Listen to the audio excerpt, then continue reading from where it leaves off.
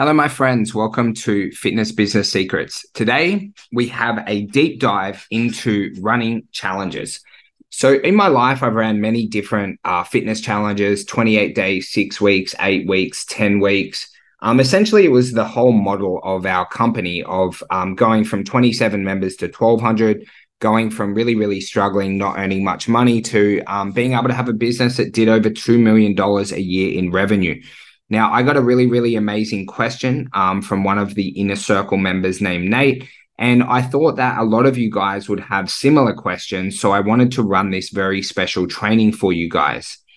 Now, when we were running our challenges, what we offered in terms of training was actually their normal training that they wanted to join up on. Now, if that was group training, they got unlimited access to our groups. If it was one-on-one personal training, we gave them our 2 or 3 session a week pack. Now, we tried to never discount our rate of training, okay? So we never discounted it, but there's always a caveat. When I was first starting out, guys, and I didn't have many members, I didn't have much experience and things like that, there would be times where we gave a 20% discount. Now, that is when we were well under 100 members. Okay, when we're under 100 members, I just got to be honest with you guys, we did whatever it takes to get the sale across, to get training, to be able to get people to start moving with us. Now, there's got to be a time when that stops, okay? But ideally, you don't want to discount your training.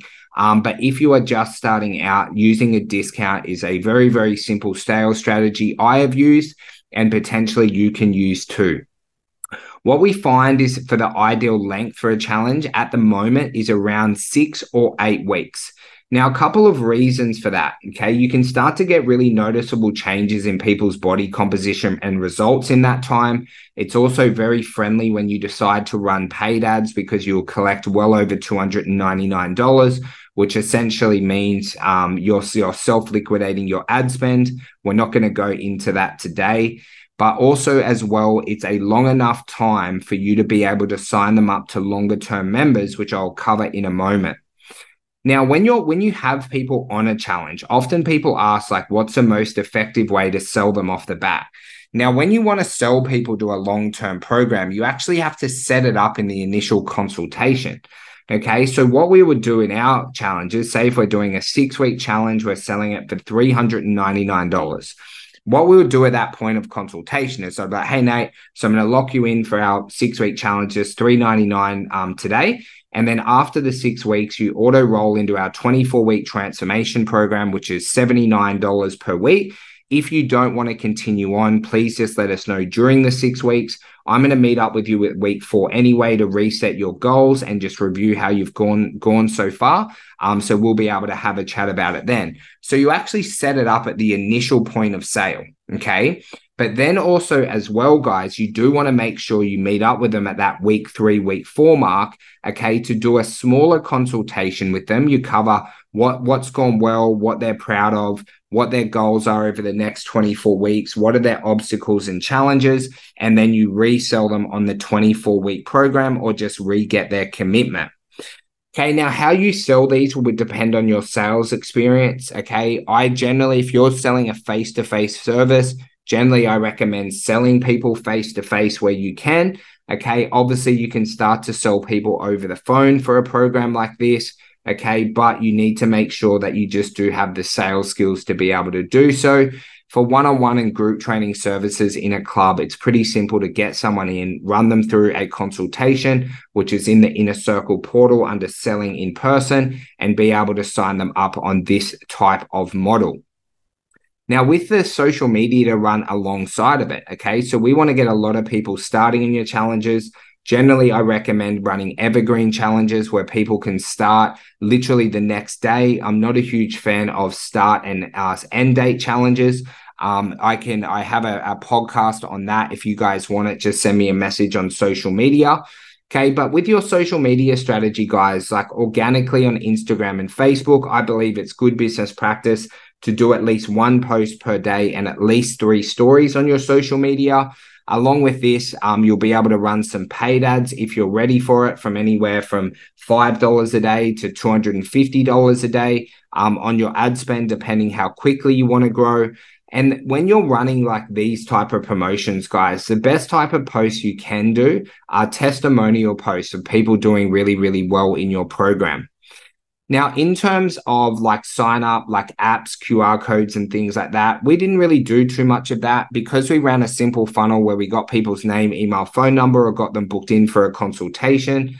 What we were able to do off the back of that is get them in for a consultation and, obviously hopefully get them to sign up. And then the onboarding would start where they would get a 30-minute meeting with a coach within 72 hours, where we're just getting them started on the program. So guys, I hope that gives you a little bit of background of a few things you can do really, really well in terms of a challenge. We recommend running challenges in our business. We ran like a 28-day challenge, literally 75% of the year for like 5 years. So you're able to run these very consistently, especially if you are doing an evergreen challenge. If you're doing a start and end date, the marketing, we recommend doing it over a 21-day period. Okay, that would be a mix of direct messages on social media, posting, paid ads, text messages, emails, Facebook, events, pretty much whatever you have access to try and get as many people as you can to be able to sign up. But again, I'm not a huge fan of that. But a lot of members in the inner circle do that at certain times of the year. So more than happy to pass on any trainings if you guys have any specific questions about that.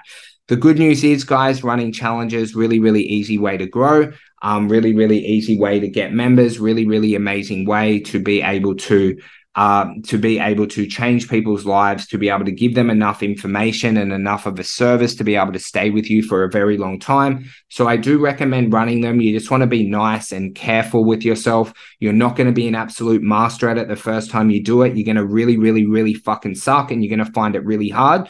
But if you know that going into it and you don't expect to be perfect, but you're focusing on getting that consistently little bit better every single day, every single week, right? You will get really, really, really good at these, but you only do it by doing it over and over and over, learning from the mistakes you make, implementing the changes. Okay, so don't expect to be perfect, but just do your best at all times. And I promise you, if you run these very, very consistently in 2024, you'll be able to make a bloody podcast on how you do it by the end of it, but not if you stop, start, and especially not if you don't have people running through it where you're focusing on improving the product.